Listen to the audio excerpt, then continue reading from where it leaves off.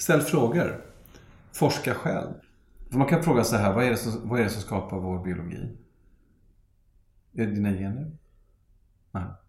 Det är din miljö och din perception. Hur du upplever verkligheten och så vidare. När du läser mer om sådana saker och sätter det in i epigenetiken till exempel, eller kvantfysiken, eller forskning kring medvetenhet, så kommer du få helt nya svar. Inte baserat på naturvetenskapens dogmer, utan på frågor om vad verkligheten kanske egentligen är, som vi inte har lärt oss.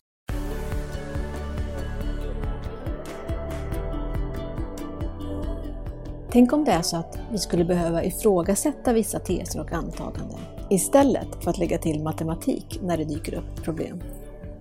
En del inom fysiken tycker matematiken är viktigare än verkligheten. Man kan göra fantastiska matematiska beräkningar och reformer och allting som egentligen tar oss ifrån den verklighet som vi observerar. Matematiken är ett språk för att beskriva någonting. Men den gör inget annat än att den på något sätt bekräftar eller på något sätt kan filosofera. Matematik kan ju också filosofera.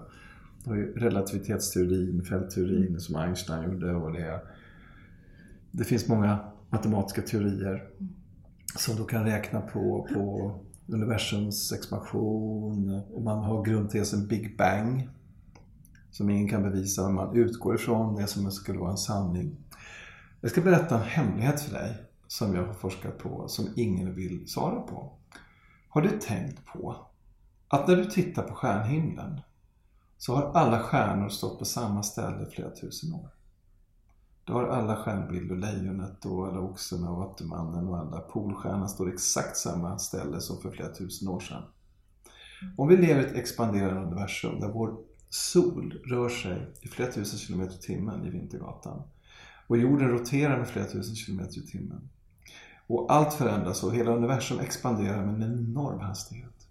Hur kan stjärnorna stå kvar? Det skulle ju förändras utifrån den teorin varje minut. Har du tänkt på det? Nej, aldrig tänkt på det. Men då tänker jag ju direkt så här, men det är för att det är så långa avstånd däremellan så det märks inte så stor skillnad. Alltså det är sådana avstånd mellan stjärnor som... It's a fraud. Hubble-teleskopet som har kretsat kring jorden i 20 år nu och tagit fantastiska bilder av universum har idag registrerat, jag tror att det är 300 miljarder galaxer, någonting sånt där, enormt mycket. Man säger då att den här expansionen som man tittar på, var du än befinner dig runt jorden och fotograferar universum så ser du en expansion. Men expansionen är från jorden. Den utgår från jorden i centrum. Precis som att det har skett på jorden. Om vi hade varit en del av Big Bang så åkte vi iväg med det här gänget här. Och det andra gänget åkte här och de andra åkte där. Då hade du inte kunnat se att allt expanderade från där du tittade. Förstår du vad jag menar? Om det är en splash i en vattenpöl så stänker ju vattnet åt alla håll. Vad är centrum? Jo, din splash, din fot som sparkar ner. Dropparna åker åt 260 grader. Det vet de. Men de vill inte prata om det. För att vad kommer nästa fråga? Om jorden är centrum, vilka är vi då? Who put us there? Då kommer de till nästa, de vill inte ens gå dit. För då måste de fråga, vem satte dit oss? Och nu kommer ordet Gud igen. Och de vill inte ens ta det i sin mun. Så de tittar inte ens på det. Gravitation, som är förklaringen på allting. Håll i det nu. Man säger att universum expanderar, men på 60-talet när man kunde börja se saker mer ute i rymden så såg man att galaxerna expanderade, men de accelererade också. Men gravitationen säger egentligen att om det var centrum av Big Bang och de exploderar så kommer de en dag sakta ner och sen kommer de kontrahera igen och åka ihop. Galaxer spinner, de ser ut som stora spiraler som är sådana diskusskivor som spinner. Nu såg man att det är för lite massa i en galax för att den ska kunna hålla ihop den här spiralformen. De skulle egentligen spridas ut, det är som sådana här snurrande tomtebloss. Just det. Så här. Då hittar de på att det finns dark matter, svart materia, som de lägger in där matematiskt för att det måste finnas gravitation, en osynlig kraft som håller ihop det. Och det måste vara gravitation.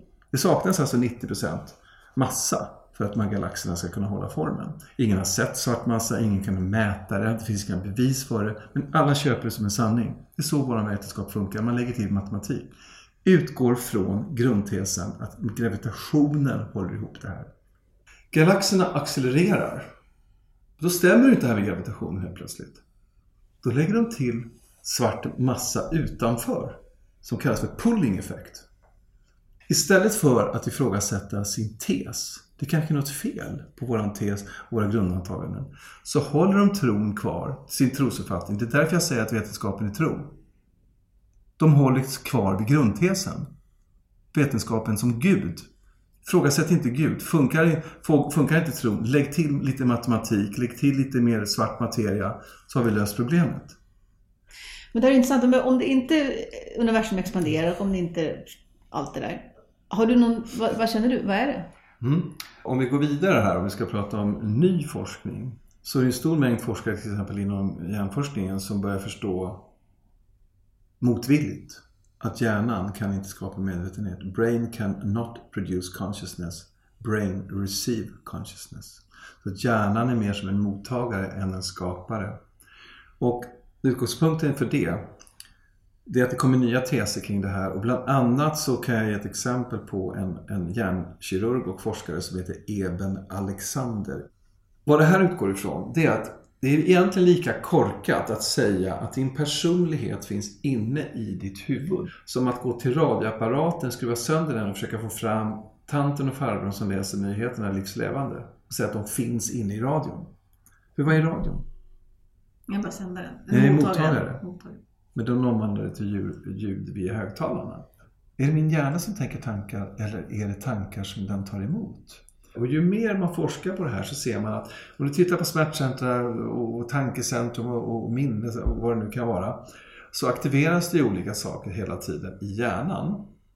Då tror man alltså att det startar i en cell i hjärnan som sprids via dendriterna. Hjärnceller har sådana utväxter som kallas för dendroids, dendriter, som kopplar till andra nervceller. Men det bevisar inte att tanken börjar i en cell. Hur kan en tanke börja i en cell? I så fall är det cellerna som styr oss här nu. Det faller egentligen på sin egen orimlighet. Men om du tänker att tanken att hjärnan tar emot. Nu kommer vi en helt annan verklighet.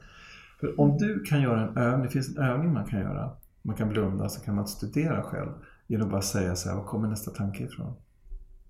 Rätt på det så händer någonting. Vad kommer det ifrån? Kommer det från hjärnan eller vad kommer det ifrån någonstans? Så att du kan testa de här sakerna och se.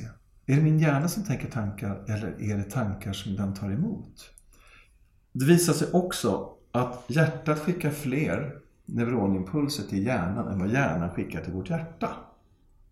Man har också sett att hjärnan producerar hormoner och hjärtat har celler som liknar våra hjärnceller, alltså med de här dendriterna. Så att hjärtat har på något sätt medvetenhet. Hjärtat kan fatta egna beslut. Man säger också att kommunikationen mellan människor sker egentligen här. Inte med orden eller med våra sinnen, utan det är här mötet sker. Alltså mellan våra hjärtan eller så. Det är där vi känner, det är där vi får en sens av den här människan. Hur känns den här människan? Kan jag lita på den människan? Och alla saker. Det sker här, inte genom att hjärnan fattar ett beslut baserat på våra program bakåt i tiden. Det här är ingenting jag sitter och hittar på. Och ni som är naturvetenskapare, den här forskningen är bevisad och ni kan kolla den. Och det är till och med naturvetenskapare som forskar på det här. Men dogmatikerna och de högsta prästerna och försvararna av trosuppfattningen naturvetenskap, de har väldigt svårt att ta till sig det här. Därför att det är något nytt som berättar något helt annat som inte alls stämmer med tesen att allt sker inne i våra hjärnor.